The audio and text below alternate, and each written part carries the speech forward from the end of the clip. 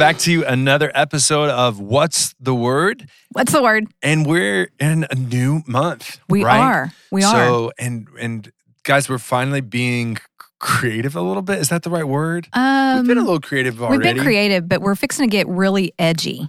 Yes, edgy might be the right word, but definitely a new, if we call it a series, it's not really an official series, but it's a lot of connected topics this month because we kind of realized February, like if you just go ask the run-of-the-mill kindergartner, like, what is February all about? They're going to say, Love, Valentine's Day, candy. Right? Candy, always candy. Yep. Have you noticed there's just a train of candy from like Halloween through Easter? May? Like every year, there's some excuse for it.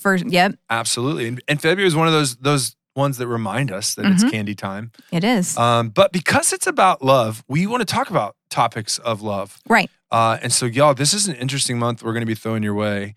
So listen up, watch out for it, and things like that. Because, today's topic, for instance, temper the little ears. Like this may not be something. This the next 4 or 5 episodes may not be something that you want to listen to in the car when you've got young ones. Yes, I would say maybe high school would be good. Oh, good. High school would be great. I'm all about middle school too. But definitely 7th grade and under. I would say maybe this is something that. And I'm like a 7th grade and up, yes. So that's 7th grade, 7th grade and up. Once a boy or girl reaches 7th grade, their parents are no longer raising boys and girls; they're raising men and women, right? So like it is one of those, and they're talking about it. Their and TikToks they are talking about it. Yep. So and I'll also qualify by saying these are all scripture. Oh yeah, no, it's scripturally based. We haven't abandoned. No, we have not. The podcast. What's the word? Wanting to know what the Bible actually says about topics of love. Right. So for instance, today's, again, warning for the little ears as we go through these topics, but today's episode is love and sex. And our next episode is marriage and marriage and dating. Right? And then we're going to get into singleness in its own episode. And then we'll talk about sexual sins. Right. And then we'll wrap up the month of February with divorce. Not that we want any relationships to end there. No. But because it's another one that I feel like culture's talking about all of those things this month. Yeah. So we should too. And it's on people's minds, whether they are actually verbalizing it. It's somewhere rolling. One or more of those topics is going to be rolling around in people's minds at all times. Mostly around February 14th. Right. But this whole month, right? Whole month. When you walk through the stores and you see the decorations, when you go to the restaurants and they have little whatever. And make your Valentine's Day reservations and things like that. Yep. So, this year is going to be tough for folks because you're going to be in church on Valentine's Day. It is Ash Wednesday. I love Wednesday. It when that happens, I know, right? So with that, well, let's talk before we get into our Psalm reading that we love to do. Let's just ask that question. Like, so Dallas, like, why specifically love and sex? Why is that the topic today? Like, what comes to mind for you and why it's important for us to say, what does the Bible actually say about these two topics? I think that those two, in today's time, those two words are often interchangeable. And they're not. Yes. They're not. They mean very, very different things. But I think that we've taken it out of context, completely taken both of those out of context, and we've mangled them both. And we truly have somewhat, like, to use a biblical language, crafted them in our own image. Absolutely. Right? So in other words, made them what we wanted them to be as humans rather than honored God's design for both of those things. Yeah. No, what a summary. Thanks. That was beautiful. I passed my first pop quiz. And it speaks to like for me, again, walking alongside of youth for so long, because as much as I did student ministry as my first like official pastoral role, like I've been walking alongside of young people since I was 15 years old, right? Right. Both in my peers, but also like working through camps. Like I was working with people younger than me. And I lived, we all have we not? Like how that culture tries to redefine these words, craft them in 100%. our own image. Yeah. And 100%. It causes so much damage. Causes so much damage for sure. All right, so we love and we need this, Dallas. We do need so this. much. This reminder as we get going to really ask that question of what does the Bible actually say about love and what does the Bible actually say about sex? what a great reminder for us to look at Psalm 19, 14. 14. 19, and see 14. what God has to say for us. May the words of my mouth and the meditation of my heart be pleasing in your sight, O Lord, my rock and my redeemer. Absolutely. I'll be honest, like hearing it, saying it with you as you're reading it in my own brain, probably most sincere of all the episodes we've ever done that right now. Because of needing it to be what does God's word say on these topics. Because there's so many other resources. Yes. Resources and sources. Yes. That information comes to us, whether we are intentionally seeking it out or it's just bombarding us on the daily, because we're driving down the highway and we see a billboard or whatever. And so I think that it's really important for us to focus on what does the word actually say about this. And I hope that some of our listeners are going to be pleasantly surprised by what the Bible has to say about all of these topics that we're gonna get into. Absolutely. And I would tell people in the same way that I would tell them to guard against like just fully trusting some random YouTube video, some TikTok or something posted on social media. We're a random YouTube video. Exactly. And so I'm going to tell you the same thing that I would tell you about all those other things. Look it up yourself. Right. Go look, open up your Bible. Open your Bible. Look and see what it says. Yeah. I find that the most helpful time with the Bible is the time when it's open. Exactly. So like go and do that. Right. Open it up, see what it says. And again, we're building on all the conversations we had at the start of launching this podcast, yes. right? This is the authoritative word of God, the creator of all things, who speaks these things to us. And that's why we lean so heavily on them too. So when it comes to talking about love, Dallas, we had a fun pre-podcast conversation. We did. Because there's a really popular C.S. Lewis. Like him. Made it popular. C.S. Lewis, good guy. And made the concept popular of discussing the 4 Greek words for love. Right. Yeah. And so, and I found the Christian world has, as they have with all C.S. Lewis, like completely taken hold of it and absorbed it. And I think in our discussion, we did agree with each other, like it is a helpful thing. It can be a great tool. And for folks that aren't familiar with what I'm saying, the 4 loves, like, cause that's confusing to say. It can be confusing. Yeah. And it should be. There are, in the Greek language, 4 Greek words that have been interpreted as love. And so C.S. Lewis kind of unpacks each one of those. And so how would you summarize our conversation about this? Like how would you introduce it to our listeners? What would you say about these words? We've talked about, I already passed my first pop quiz.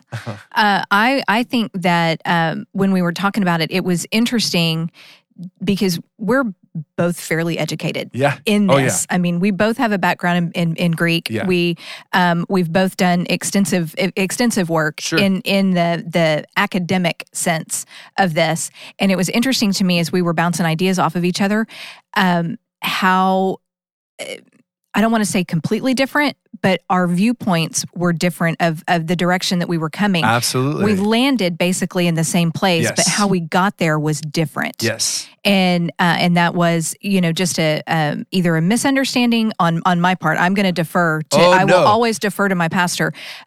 So don't mess up.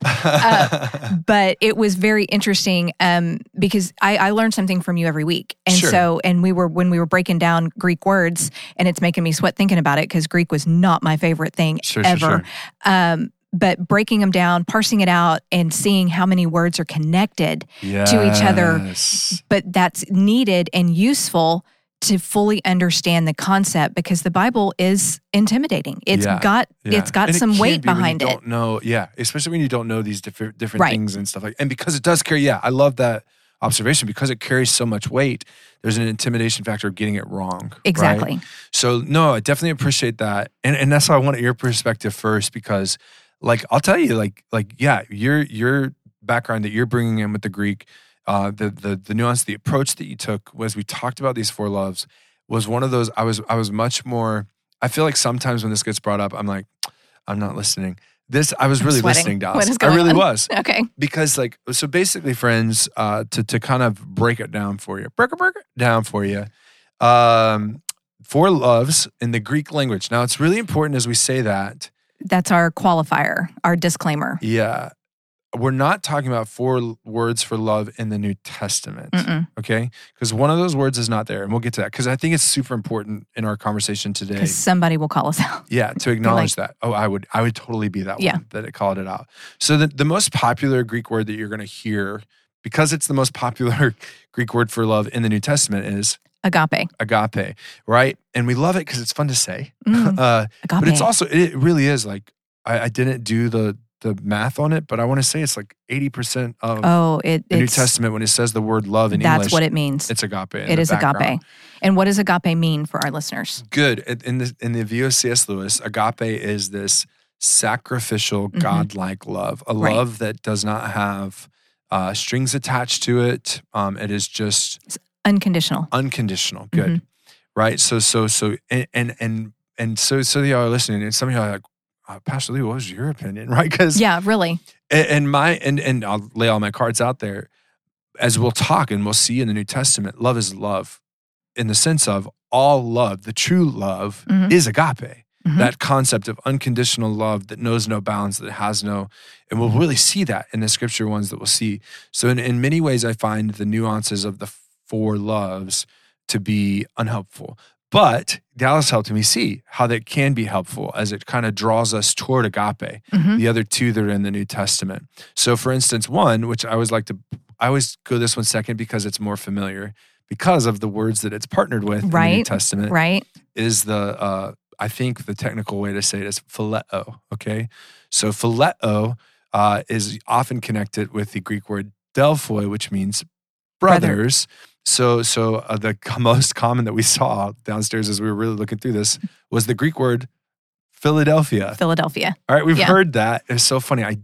Literally this week, I brought this up in 8th grade religion because I totally thought that they were going to see that Disney Channel show that had the Lawrence brothers that all lived in Philadelphia, so they would know what Philadelphia meant. None of those kids knew what Philadelphia meant. Oh. None.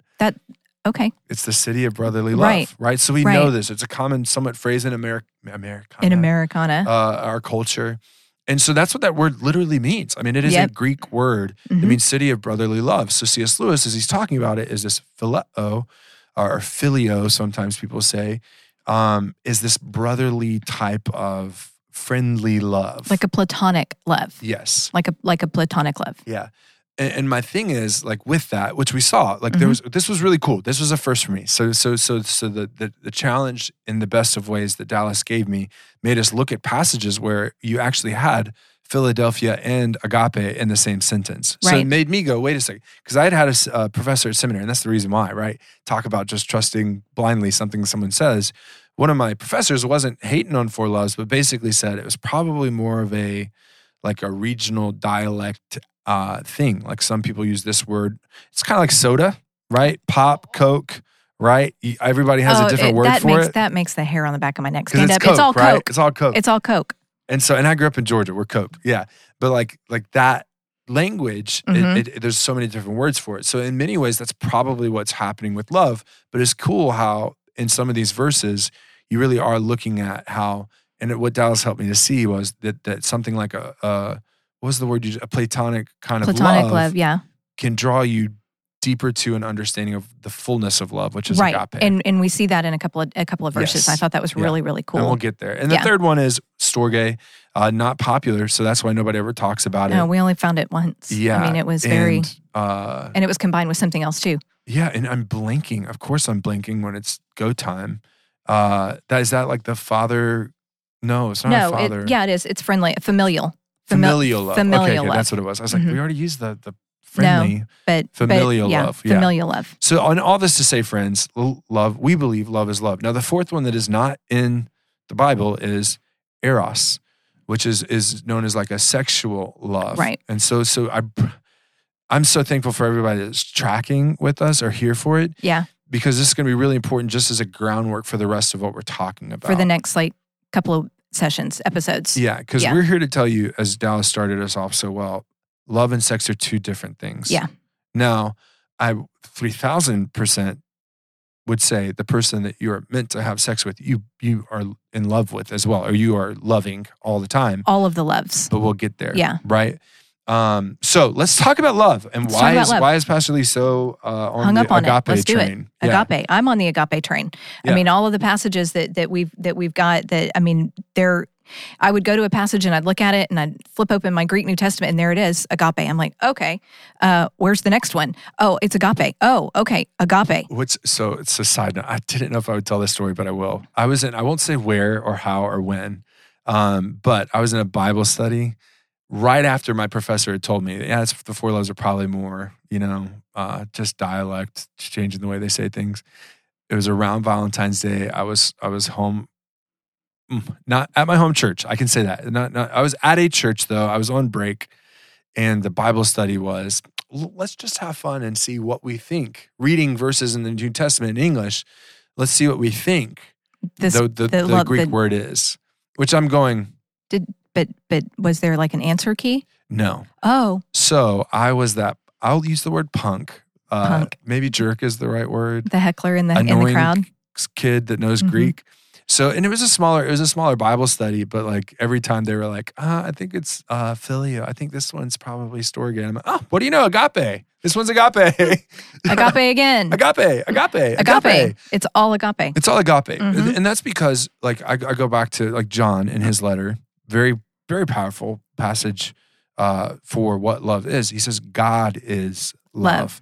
You have that God demonstrated his own love for us in this, that while we were still sinners, that's Romans, y'all. Christ died for us, right? All these super powerful passages, when you ask the question, what does the Bible say about love? That spirit of agape that we talk about is what we are right. talking It about. is the sacrificial, the unconditional, the everything that you want in your mind, love to be. That's what agape is. And I love the unconditional, right? Because I think sometimes we say that word and we don't break it down for people. And I remember as a kid being like, unconditional, yeah. No, but like, hear what that means. It's love that has no strings attached. Right. It's not, if you do this, then I will love you. That's a condition. That is right? a condition. So non-conditional, unconditional love. I love you just because I love you. That's right. Which is, wow, right? And God calls us to this kind of love. Jesus, on the final night that he's with his disciples, the place we want it to start. That's where we're going to start, yeah. John 13. John 13, he's with his disciples last night. And what does Jesus do as one of his like final acts with his disciples? So he washes their feet. Yeah. And which is a huge deal in when you're looking at biblical culture and the time, the ancient, just the time frame.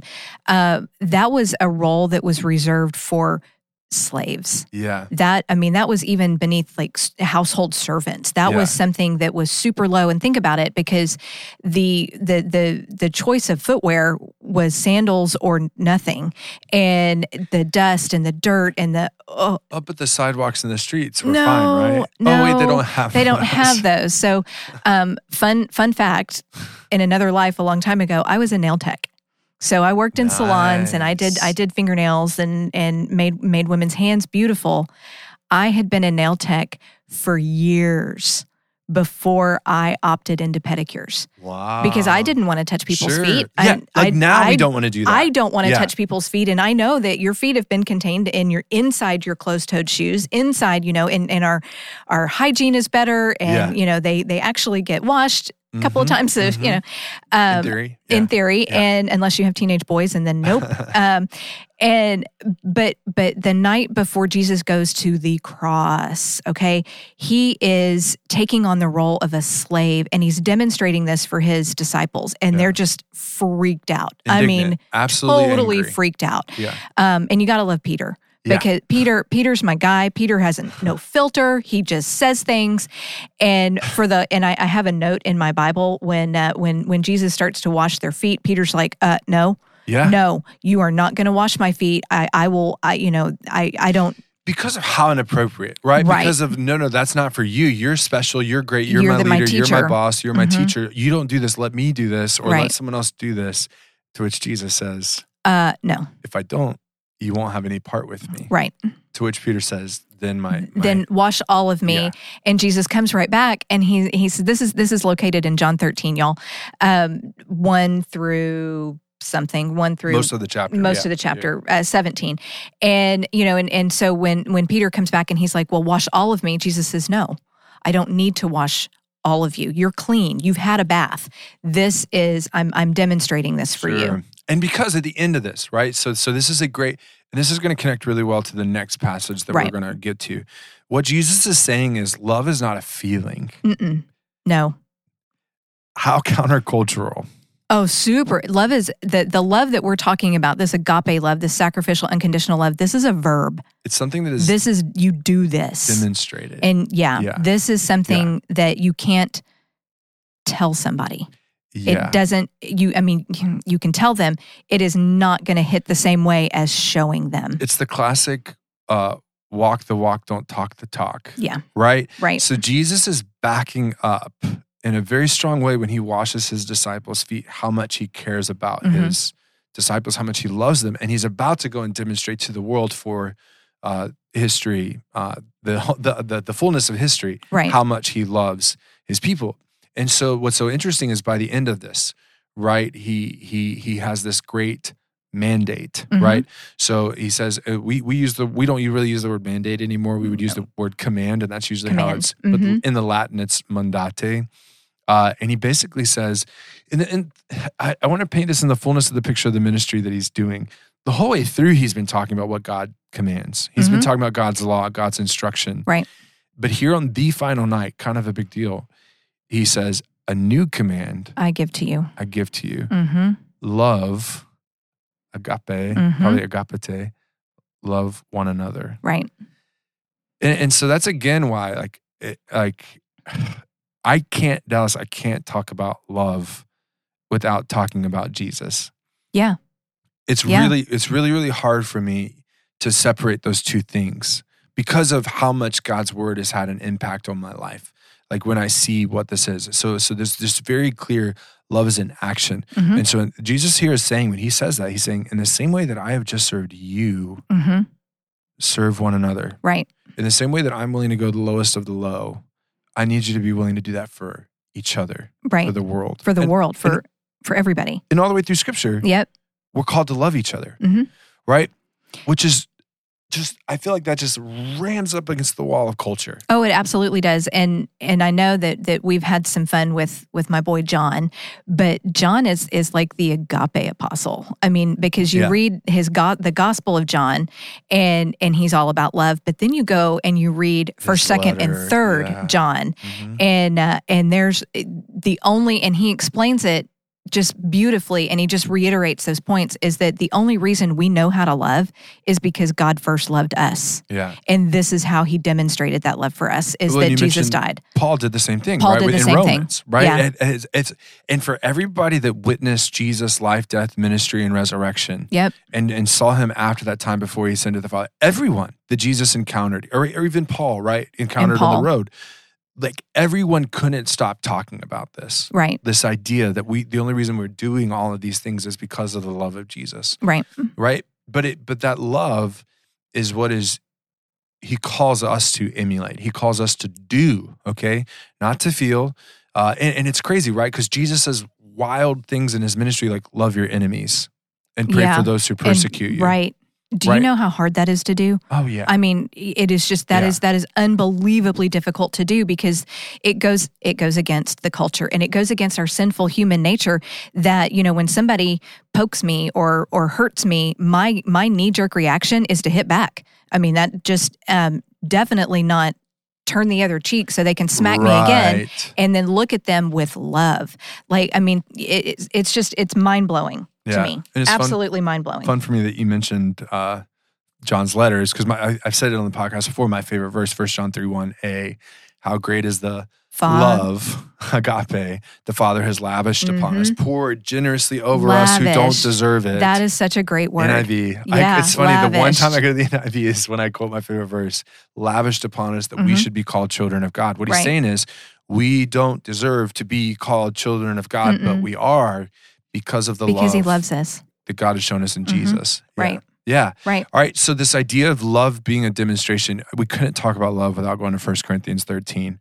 The love chapter. The love chapter. That's it really is. And it was so fun though to see that like the other love chapter we had was John 13, right? Mm-hmm. So 13. So 1 Corinthians 13 often used at weddings, but it's this beautiful poetic description of love and what it looks like in all of its fullness. Oh yeah. Yeah. In action, right? In action. Yeah. So why not? Let's dive in. And it's the fullness of the chapter. So let's see what it is. Paul says, if I speak human or angelic tongues, different languages, but do not have love, agape, I'm a noisy gong or a clanging cymbal. If I had the gift of prophecy and understanding all mysteries and all knowledge, and if I have all faith so that I can move mountains, but do not have love, I am nothing. And if I give away all my possessions, and if I give over my body in order to boast, but do not have love, I gain nothing. Love is patient. Love is kind. Love does not envy, is not boastful, is not arrogant, is not rude, is not self-seeking, is not irritable, and does not keep a record of wrongs. Love finds no joy in unrighteousness, but rejoices in the truth. It bears all things, believes all things, hopes all things, endures all things. Love never ends. But as for prophecies, they will come to an end. As for tongues, languages, they will cease. As for knowledge, it will come to an end. For we know in part, and we prophesy in part, but when the perfect comes, the partial will come to an end. When I was a child, I spoke like a child, I thought like a child, I reasoned like a child. When I became a man, I put aside childish things. For now we see only a reflection as a mirror, but then face to face. Now I know in part, but then I will know fully, as I am fully known. Now these three remain, faith, hope, and love, but the greatest of these is love. So many fun facts. So many. Dallas, that we could go to. My So favorite, many. of course, is that last verse. The last one. And I can't remember who it was that pointed it out to me, but I've not forgotten it since they said this to me. They said, why is love the greatest? Mm-hmm. And they said, because one day your faith will become sight. Yep. Because Jesus will be here and hit the fullness of his kingdom. There's going to be no more need for hope to trust in God and his faithfulness to keep all of his promises, because all the promises will be fulfilled. And the one thing left remaining is. That's the only thing we get to take with us. Yeah. Is love. And I mean, can you even imagine? Like, I like the people that I surround myself with. I would say that I love most of them. Yeah. I do. Yeah. But to take that feeling, multiply that into an action, and get to spend eternity in that kind of energy where there is no, I don't need to hope that I am enough. I don't need to hope that I have something that I can give and that I can be of use. The only thing that I'm going to have is love. Yeah. For every, I mean, it blows my mind. Yeah. Blows my mind. I love Pastor Chris Singer, former senior pastor here. He would always take this verse and say, hey, let's see if, especially on the 4 through 7. Oh, he yeah. said, let's see if we can replace your name with the word love. Nope, I cannot. And it's just a great challenge, right? So can I say Lee is patient, Lee is kind, Lee does not envy, Lee is not boastful, Lee is not arrogant, Lee is not rude, Lee is not self-seeking, Lee is not irritable and does not keep a record of wrongs. Lee finds no joy in unrighteousness, but rejoices in the truth. Lee bears all things, Lee believes all things, Lee hopes all things, Lee endures all things. There's a great call to see what love actually is going to look like. What it will look like. Yeah, that is genius. Yeah, I love that absolutely. Thank you, Pastor Chris. Yeah. I mean, because this is what love, this is what we're called to do, not so that we're loved, but because we are loved. Because we are loved. Right. So I've been teaching a Sunday school class. Yeah. And if you read stuff to help you help along with the lesson and commentaries and whatnot. And some of these commentaries get a little squirrely when it comes to a work-based faith. Oh, sure. And so I've been talking to my class about that our work, the things that we do, the actions we do is not going to increase our faith. Right. It's a side effect of our faith. It's a side effect of our faith and our love. So we're going to be love in action. We're going to do things for our fellow man, our fellow Christians, brothers and sisters, because of our faith, not in order to receive it. Yeah. I love the metaphor of planting, right? Okay. God plants his seed of faith, right? Because of his love. Because of his love. Because faith, right, leads to eternal life. Yep. So he gives us this gift because we're dead, right? And then all of a sudden, when you water that one, right? Poor Billy. Go back a couple episodes. Yeah, the Trinity episodes. Plant that seed, he waters it, and you see this beautiful growth of what God's faith looks like when it grows inside of you, right? It's outside of us that comes and works that kind of stuff like love and service and things like that comes and it bears other things good for us like peace, and that's good fruits of the Spirit. Good fruits of the Spirit. Fruit of the Spirit, my bad. So one of the things that I like best is that we are not left on our own. Like this is basically a how to do life manual. Like this is how to do life. So this agape love that John talks about, that Paul talks about, that is really hard to wrap your mind around. They give us these little stepping stones as to how to achieve that. And we talked about the four C.S. Lewis's four types of love. And one of those was the brotherly love, the Philadelphia love. Yeah. And that's a necessary step into working our way through a love program that will help us, get to this, this different level of love, is because we have to have this brotherly love for each other. Because without it, you can't, it's like you wouldn't feed your newborn a ribeye. You would start with something a little bit more palatable for them and something that's a little bit easier to attain. And that's what I appreciate about your conversation with me and helping me appreciate Phileo. Apparently often paired with Adelphoi. That was really fun. And then also the Storges, right? So because, especially for people outside of the love of God, right, that don't know it, haven't been on the receiving end of it, which it's one of those, maybe someone's just not told them. That's really what we're saying. Because everyone is loved by God. Everybody, he wants everybody in his kingdom. It's just that some will hear that news and say, I don't want to be on team love. I don't want to be on team God.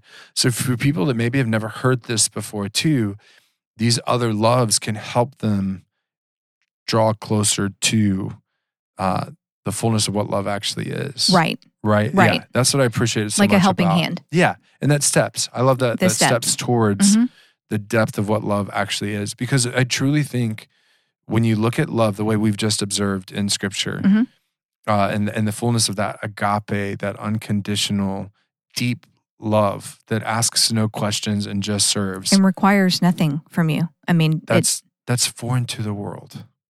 Yeah, it is. And it's scandalous. I like that word. Yeah, it is. Yeah. It is. Like so scandalous because why? Why? They don't deserve it. Nope, they don't deserve love. And that's why the cross is so scandalous. And offensive. Because he died for everybody. Everybody. People that you don't like. People that are horrible people. Horrible people. Yeah. Yeah. Or maybe better way to say it, have done horrible things. Have done horrible things. That is so much better. He died for them too. He did. And that is so hard to, like, in my own life, I've got some unforgiveness. Yeah. That forgiveness that I am withholding from somebody. And I had a pastor years ago, just look me straight in the face and go, and what did you do to deserve the cross? Oh, wow. And, and I'm just like, it couldn't have been harder for me to hear if he had thrown something at me. Yeah. And, what did you do, Dallas, to deserve the cross? Yeah. And, my answer is like, nothing. Okay, then you understand that the cross was for them too. We haven't done this in a while, but what a one to put on the board about forgiveness. And what it means to do that, because like here's clearly, because some people hear that like, oh, here's the church being abusive, telling people they need to. No.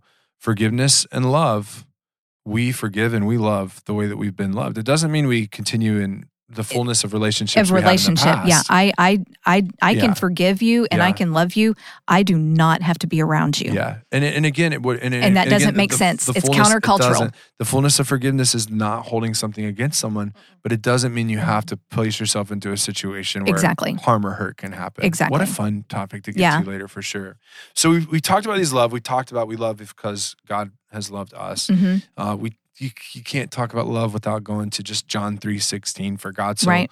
loved the world, Mm-hmm. He gave His one and only Son, that whoever believes in Him shall not perish, but have eternal life. I did shall because my translation says will not perish, but I'm so used to saying shall, so I Shall. mixed it. Shall not perish. Yeah. And that is from our friend Nick at Night. There you go. Yep. Yeah, that's right. That is. In the John 3. John Look at all 3. these threes involved. Mhm. Oh, we should do Trinity. Oh, we already We did. did the Trinity. We already did that. So let's dive in. We've got love established. Let's get Right. into what everybody came to listen to this Everybody's, episode yeah, for. like Which get to maybe the they good skipped stuff. 4. Let's They get to the probably- good stuff. Again, reminder, if you happen to like turn off the car and get back in and you have little listeners with you, I great would one to just withhold pause. just a little bit, pause, because we're going to jump into this conversation about sex. And again, love and sex, Dallas, both things that God wants for His people. Yeah. Created, Yeah. designed, He- right? Yeah. And yet designed to be exercised in a certain way, right? And which He did with all of creation. Yes. And that went exceptionally well Yes. for us. Yeah. I mean, we just messed that up right out of the gate. So Yeah. why would we think that we're going to get sex right? Yeah. I mean, exactly. it just, But here we are in the month of February. We talked about love. We're going to be talking about sex. And again, the place to go that we know that God designed sex, Mhm. right? Just observing creation, sure, we can see that. Like it's just a natural thing. But the scriptural place, because this is what's the word, right. going all the way to Genesis Genesis. 1, verse 28, where, again, we might see things and not realize exactly what they're saying. Okay, so I'll even go back because I can't help. but You got to start in 27. I'm even going to 26, right? Are you? God said, let us make man in our own image, according Yeah. to our likeness. They will rule the fish of the sea, the birds of the sky, the livestock, the whole earth, and the creatures that crawl on the earth. So God created man in His own image. He created him in the image of God. He created them male and female. 28, God blessed them, and God said to them, be fruitful, multiply, fill the earth, and subdue it. Rule the fish of the sea, the birds of the sky, and every creature that crawls on the earth. Okay? So those words, be fruitful, multiply. Let's just go to basic biology for a second, right? When a plant reproduces, it produces fruit.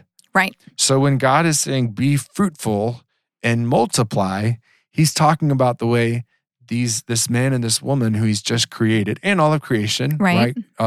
is meant to Reproduce. and multiply. Right. Okay. And that's sex. All right.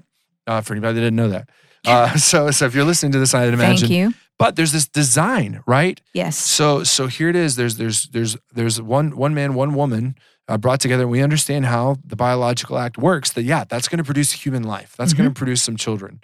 But it's Adam and Eve at that moment, right? Genesis 2, we get their names. Right. So we know who this man and this woman are. Mhm. And that's who's supposed to start populating the earth, right? Mhm. And so the whole point here is this is the God who designed sex. So sex is a lot of times in the church is seen as this like shameful thing. We can't talk about it. And I can't tell you how many times I've had a high schooler new to our setting or our youth group that says the church just doesn't talk about sex. And I was like, Well, some don't. Yeah. But scripture does. Scripture does. So we're allowed to talk about this. And it doesn't have to be a shy topic. And it's actually so fun, Dallas. One of the reasons I'm so excited we're doing this on a podcast is because I think people are going to be a part of this conversation more than they ever have because they're going to be able to listen to it on their own. Right? Yes. It's not the awkwardness Of being in a room full of people and having your pastor say the word sex say a the lot. word sex a Yeah. lot, which, by the way, I'm in a room with my pastor Saying the word sex a saying lot. the word Yeah. sex. So not awkward or uncomfortable at all. Right, exactly. But I think that it's also important, since we're in Genesis, that we see that God created man and woman and to reproduce, but He also instituted marriage Yes. in Genesis. So we see that in Genesis 2. Yes. And because there's a right and a wrong way. And with the creation of the garden, with the creation of the work roles that man and woman were to have in the garden, there were he had rules Sure. to follow. There Yeah. were rules to follow, and one of the big one was man and woman were united together, and they became. That's in Genesis 2. It's the picture of one flesh. It's my one favorite flesh. passage about marriage, period. One If flesh. people ask me about marriage, which we'll do in our next We are. episode. Mhm. We'll dive deep on this, friends. But the whole reason why man and woman come together is become one flesh. Not, and that I think is where we have just mauled the interpretation of, or not the intention of man and woman together. Yeah. And that is what why we paired love with sex. Yeah. Because they overlap. Well, and they overlap, yes, but I think we paired them too because our culture is constantly trying to equate them. That's what I meant. Yes. Our That's culture what I is meant. constantly trying to equate them. And again, the person that God has intended for you to have sex with is your spouse. Mm-hmm. Right? And because it's going to produce life. That's the whole design for sex, to have the family. God loves the family. God blesses the family. We'll talk about all these things a little bit in marriage, but also and we'll get into a little bit of the conversation of what if we don't have children. We're not saying there's no value if people don't have children. It's just we are acknowledging the blessing that comes with children. Right. And the that was part of it. Yeah. But God is not a prude. Yeah. He wants us, we are to enjoy our spouses. Yes. We are to enjoy our spouses. If there has ever been any doubt that you are to enjoy your spouse, read Song of Solomon. Sure. The whole thing. Yeah. It's basically a how-to manual. I have Song of Songs 4 was a great place to go. That's a great place to go. To see, because it is racy. Yeah. Now, again, it is racy. You're still called to holiness, right? Because there are ways to defile each other. Yes, and that are not God-honoring and things like that. And we won't get into that because I don't know that that's appropriate for today. But what we're here to acknowledge is God designed sex, and it was something that was going to be beautiful to enrich a marriage. And that's where I love... Enrich, I like that. Yes. It was to add to, on multiple fronts, it adds to the relationship. I love a class I had at seminary. Okay. One of the first times that I had a pastor really talk about sex, okay? Pastoral Ministry 101. I want to credit him, but I also don't want him to be embarrassed. So I won't say his name right now, but if he tells me later I should, because he heard this, I will be humbled that he listened to this. But he said that because I think one of the guys in class basically asked, how do we talk about sex? How do we really teach this? He goes, the potted plant. I said, what? All of us, of course, this guy that's been teaching future pastors forever. He's like, the potted plant. And I was like, what are you talking about? He goes, I always bring in a beautiful, lush, potted plant and set it on the table in my youth group. Mm-hmm. I was like, okay. He says, then I grab the stuff that's in the pot, I pull it out, and I throw it on the floor. And I look at it, and I ask them, I say, well, what's that? And inevitably, one kid will say, it's soil. He goes, no. The stuff in the pot, that's soil. The stuff out here on the ground, that's dirt. He says, the stuff out here on the ground, someone's got to clean that up. It's made a mess. It's not helpful for anyone. It's not cool. It's not beautiful. Nothing about it. So someone has to come through and it creates a mess. The stuff in the pot, though, that plant needs it. Right. That plant is enriched by it at the very least, right? It has the soil, the nutrient, or the nutrients, the water is held by it. All this other stuff that brings life to a plant and helps it. And he says that's what sex is for marriage. Exactly. Right? That pot is a metaphor for marriage. And sex is meant to be inside. Now, when sex gets outside of marriage, it gets messy. It's messy. It's destructive. Someone has to clean it up. Yep. Things like this. Now, I'll preview this. We'll get into it, I'm sure, later. But notice what I said. I said outside of marriage. I think so often when the Christian church wants to talk about sex, we will isolate certain conversations or try and give attention to them. Like, for instance, homosexuality. Let's talk about that. This is talking about anything outside of marriage, right? So extramarital would be what we're talking about. And so we're talking about before marriage. We're talking about affairs. We're talking about all these that we'll get into an episode down the line when we talk about sexual sin for sure. And just what the Bible says about it. And what the Bible says. But that's what it is God has designed this beautiful gift for the man and the woman in marriage, right? Yes. Because it produces this life, and we see that. But not just because it produces life, not because it produces children, but because there's a one fleshing, right? Right. And not just in the physical sense, but in the enriching of the soul, the spirit together. You have more than two bodies coming together. You've got the bodies, you've got the heart, you've got their minds. All of these things come together, and husband and wife begin to develop their own communication system. Like, it's something that as they become two, as they become one. as the two become one, you have your own communications that far and above outweigh the physicality of sex. Good. And because it becomes a much more you get a little closer to the agape love that is the sacrificial, because it's not all about you, it's not all about me, it's about the two of us together, and it's about what we can do for each other. Yeah. And so again, I think oftentimes sex is brought about as some sort of just physical thing in our world today. It's just sex. Like I've heard that phrase before. You hear that all the time. Right. And that's where, like, I'm teaching a class right now called Death, Dying, and Resurrection. And one of the first things we started talking about was the body, right? And you have the body, and you have the spirit, and you have the soul. Right. Right? Whereas with animals, you have and this is a whole nother conversation for another time to see what the Bible says about that, sure.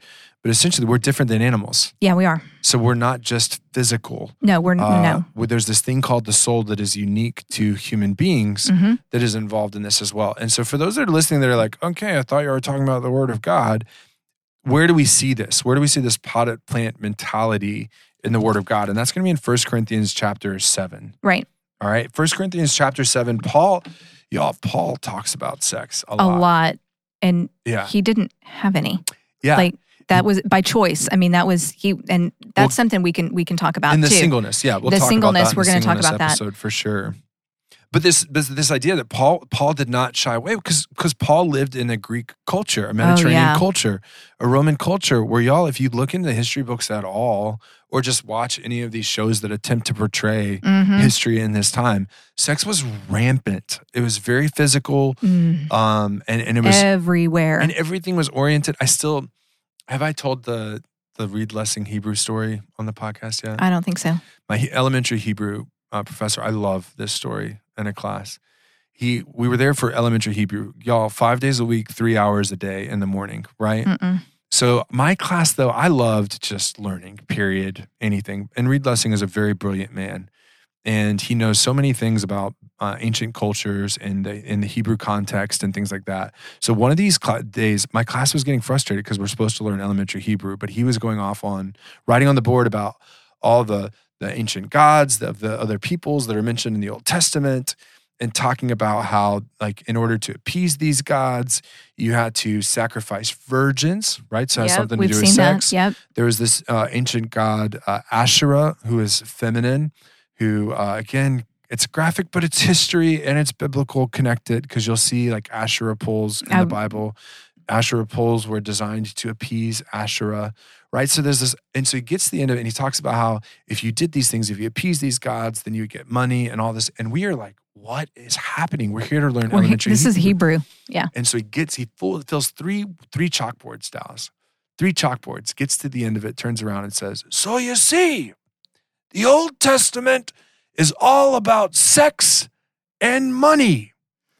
I am so sorry it's not relevant for us today.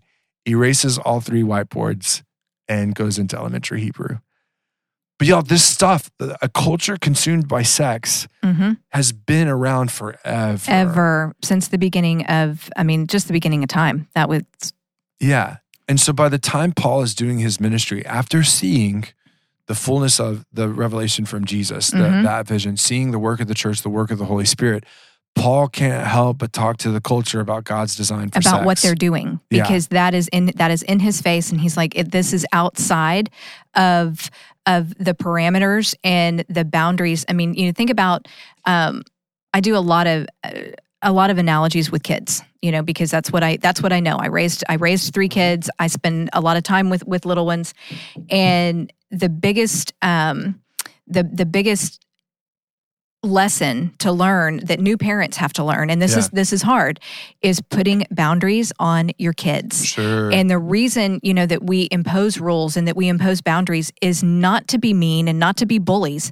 It's to keep them safe. Yeah. It is to keep them safe. And so God has these boundaries, this confined around the practice of sex, to keep us safe, to keep his people safe. Why? Because he's our Father. And it's how he designed it. And it's how he designed it. It's kind of like if I were to if I turned this coffee cup upside down and tried to pour the coffee into it, it get hot, it get everywhere, it get messy because I'm trying to use something not That the is way it was excellent. designed. Yep, that is right? excellent. And so when we go against God's design, it hurts.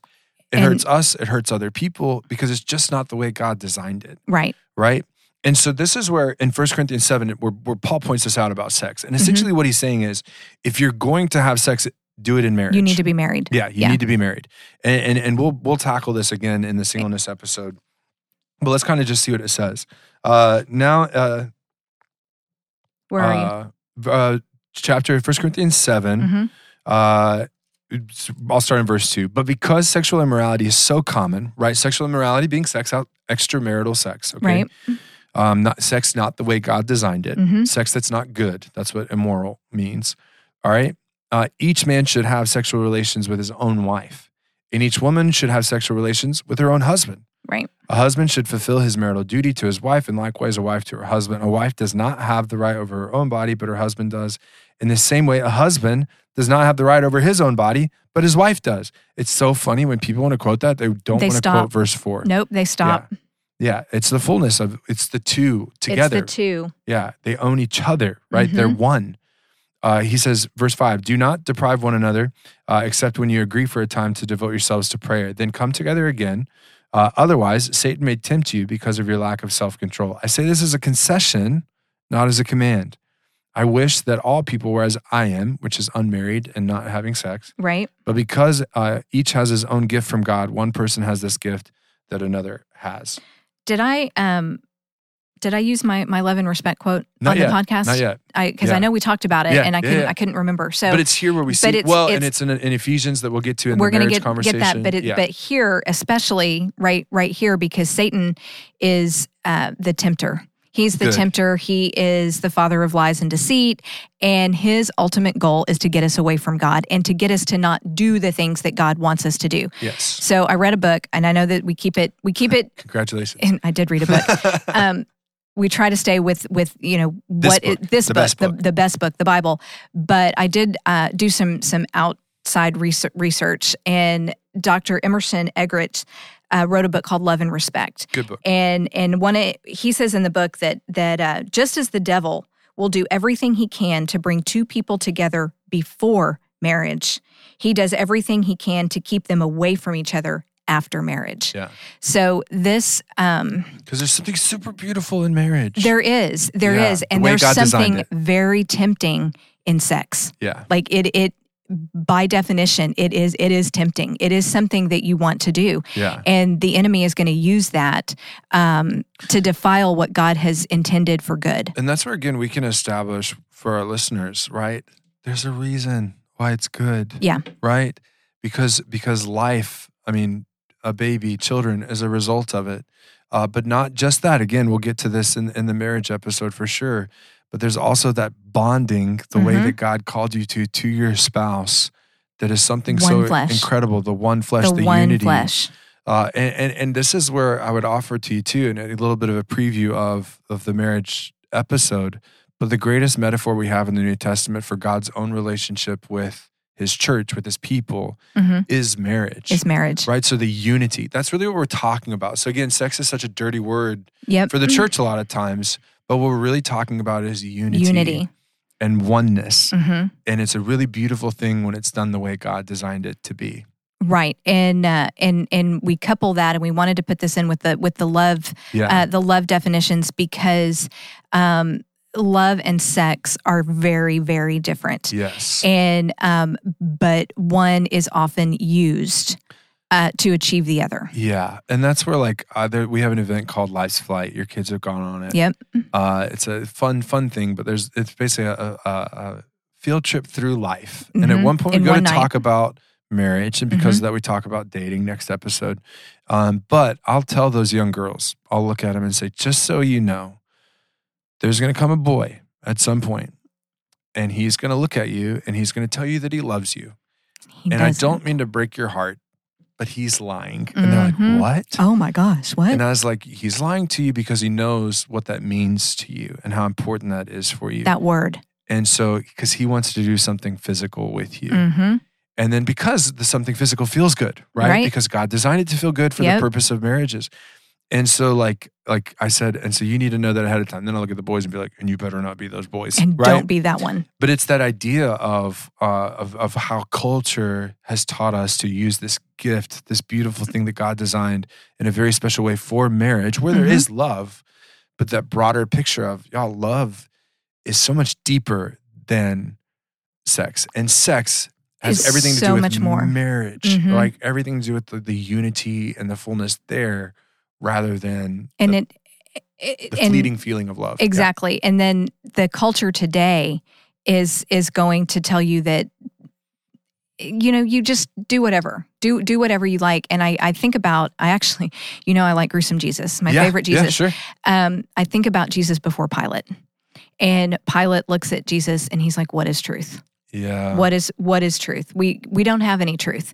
And we do have truth. Yes. We do have truth. We do, yeah. We do. But our world does not. But the world does not. And Jesus himself tells us this all throughout the Gospels, is the world doesn't know me. The world is not going to know you. The world's not going to accept you. And the world is going to do everything it can to break you down and to get you to go against this, because it goes against our sin situation is so deep in us that we don't know how to behave the right way. Yeah. We don't know how to behave the right way, and we're easily swayed. And this is one of those areas where we've got the how-to manual. We've got it. We've Absolutely. got the agape. We've got the love.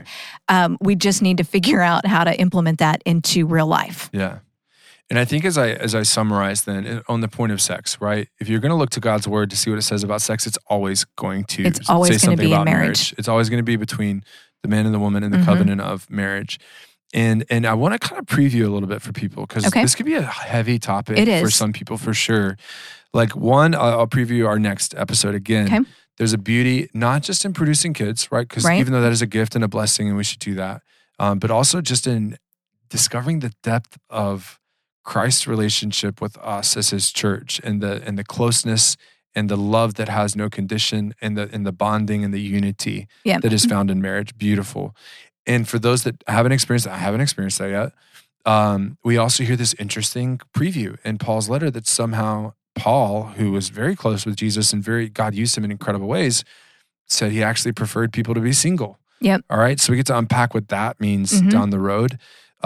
We've talked a lot about how sex is designed for marriage and not outside of it. And some people are feeling really guilty right now. Crazy thing, God loves you even in your mistakes. And we're going to talk about that when we see what the Bible says about sexual sins and how Satan's going to use sex in the way that quote from the book does.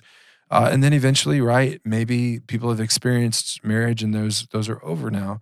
Or maybe they're experiencing struggles in a marriage. I'm not experiencing that closeness. We're going to get to the topic of divorce.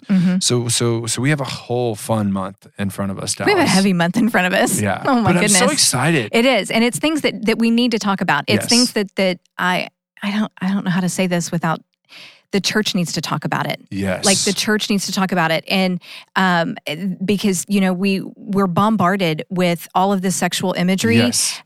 We get it on social media. We get it on TV. We get it in standing at the grocery store. I mean, you're checking out at the grocery store and you got, the magazine covers that have to have a divider up so that little eyes can't see what's on the cover. Dallas, my hometown, for the longest time, if you had to describe to a family member how to get there, you would tell them to take the We Bear All exit.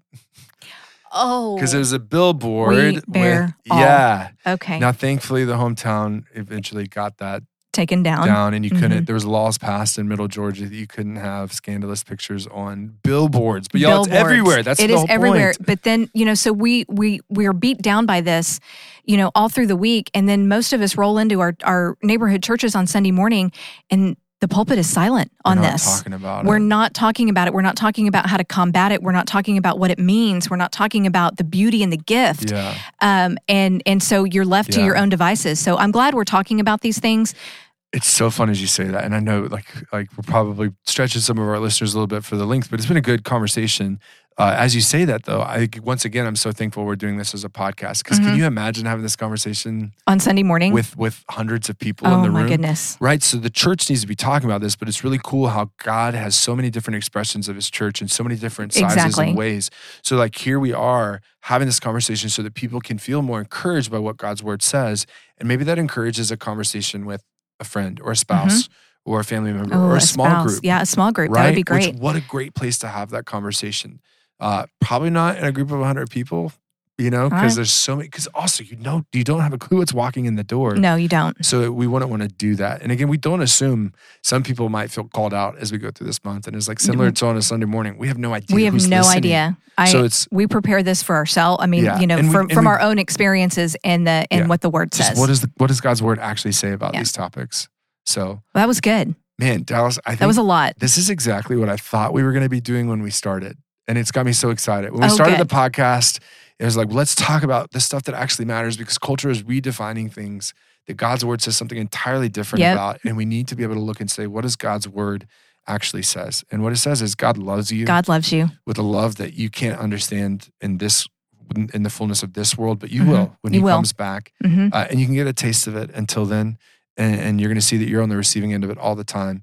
And that love is so important for every aspect of your life, every relationship in your life. And then when it comes to this thing called sex, that's really important for this one particular relationship that God may or may not Have in your past. in your future, in your Mhm. past, and things like that. So, what a fun one. So next up, we've said it a lot of times: Dating and marriage marriage. and dating and marriage. Dating and marriage and dating. And that'll be a fun one for us. Continue to share this episode if you thought it was good.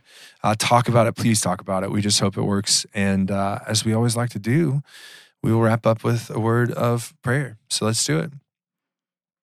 Good and gracious Heavenly Father, we thank you for the love that you have shown to us in your work and in the person of Jesus Christ.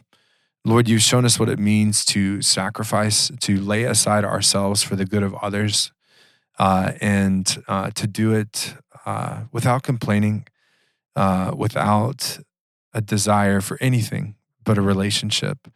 So, Lord, we ask that you would help us to continue to respect the love that you have poured into our lives, to answer your call to love those in our lives, even strangers, even enemies, with the care and the kindness that you show to each of us.